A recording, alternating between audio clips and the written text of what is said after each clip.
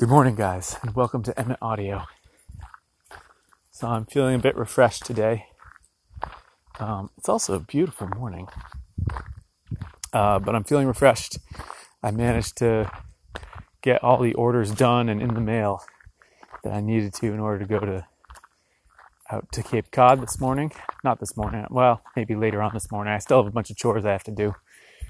But then yesterday evening, I just collapsed and watched Captain Marvel and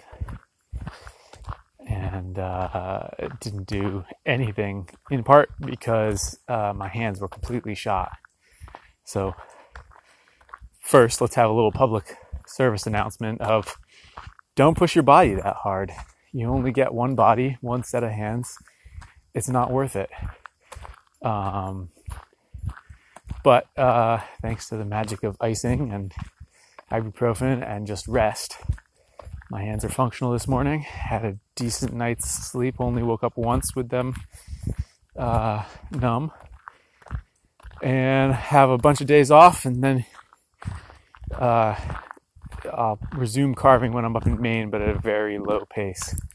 So hopefully we'll have dodged the bullet here. So I thought I'd talk this episode a little bit about how I handle booking stuff, with the idea that it might be useful to somebody setting up their own thing. So I know there's a lot of digital options, but I've talked in past episodes about how for me the most important thing is to keep the friction as low as possible for the customer, even if that means a little more work on my end. And then there's two other things. I want to have as human a relationship with the customer as possible, and I want to have a non-digital version so that I can complete orders and get them in the mail and communicate that even if my device dies. So the way I handle it is I use day planners, and I used to use those like day at a glance planners. And I started out with a small one. Then as orders got more and more, I switched to a really big size one. It was just awkward. It was always falling off things because it was so big. It would sort of drool over the edge. And then I found that Moleskine makes these day planners. I make a bunch that aren't exactly what I use, but I have the kind where every full-size spread, every 2-sheet spread is a week. And so each day gets sort of a nice little paragraph chunk. And that allows me to write down orders as they come in. And then I put the lists for workshops and polishers and burnishers in the front and back of the thing. So as orders come in, I can sort of plug them into days. Now, it basically never works out that I'm doing the exact thing on the day that I planned on doing it, simply because life is messy, and even though I do my best to schedule in, a half day to do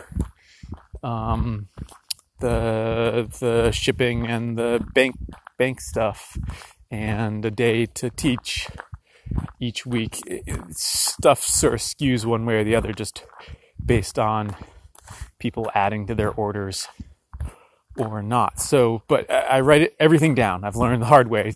Don't just write down the name and assume that you'll be able to search the name online. I write everything down. Every piece of information somebody gives me, I write down. So their name, their address, their email address, their handle on Instagram, because some people don't have it linked to their name. And then exactly what they want.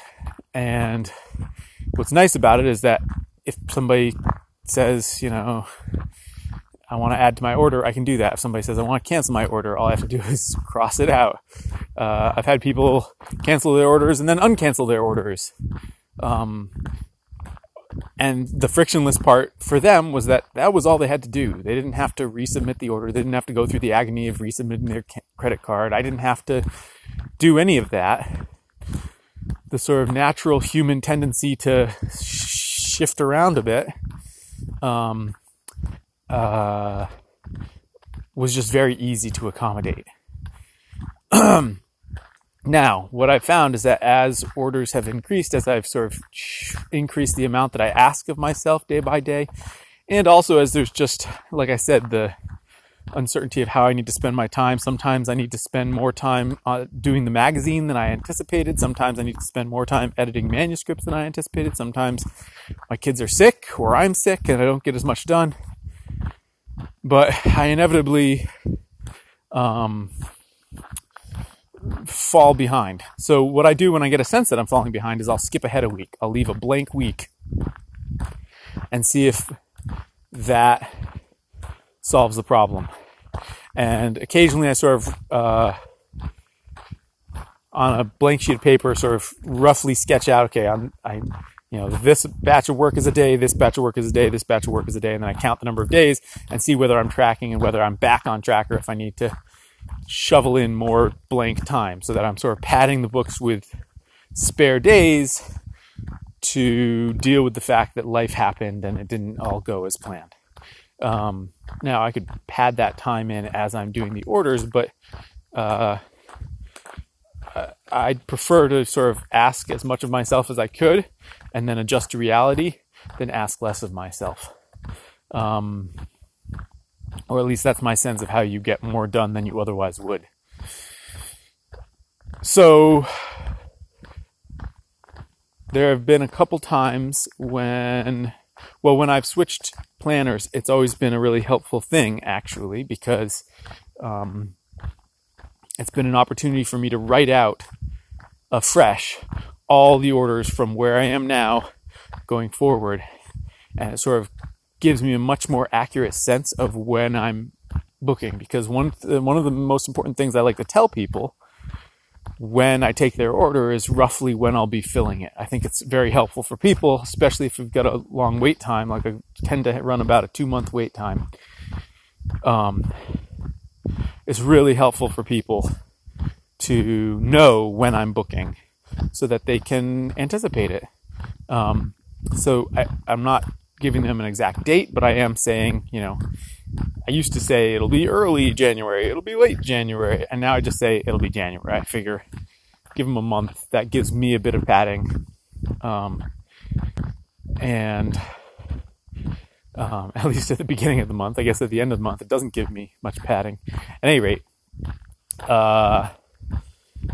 so it helps me give that window, and by switching over the day planners for reasons other than,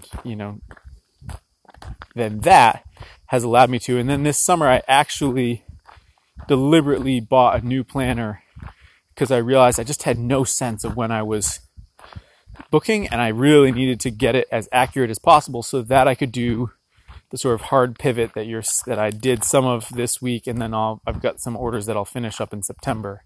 But I had to know my end date at the end of September and make sure that I wasn't overbooking. So I gave myself the time I needed to prepare for the Christmas tree season and carve stuff to sell during the Christmas tree season.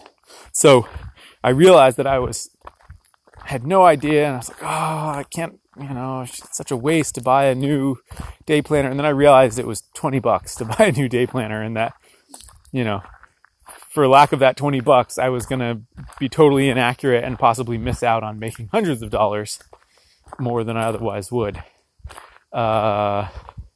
So that was an interesting lesson to realize. And it was super helpful to be able to write everything out again from where I was. And even then, even doing that maybe a month or two ago, I was still having to push really hard this last week and a half. So that just goes to show you that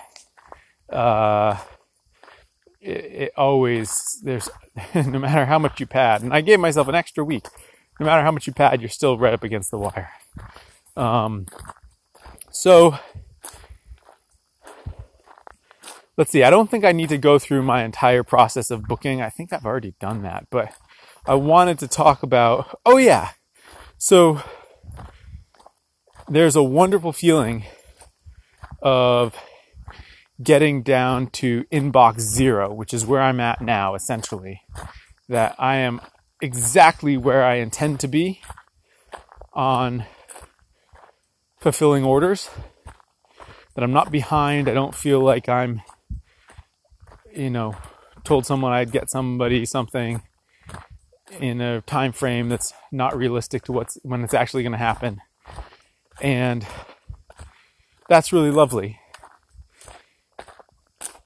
And if I lived in some universe where I didn't have kids, didn't have a family, this was all I did, and I could just sort of make it happen no matter what the cost, physical, mental, emotional, then great, I could live at inbox zero all the time. But there are other ways to get to inbox zero, such as padding in extra time, creating these hard stops and pivots in your schedule, that sort of thing. And so, while it's a nice place to be and I'm reveling in it today, I don't think it's worth what it seems like it would cost to exist there all the time. So life is messy, and I think the key is to come up with a system that allows you to, as gracefully as possible, adjust with the mess and go with the flow. And with that, I'm going to go do a bunch of chores so that when we come back to the house, it's in good shape. And I'm going to drive out to the Cape. Hope you guys are doing well.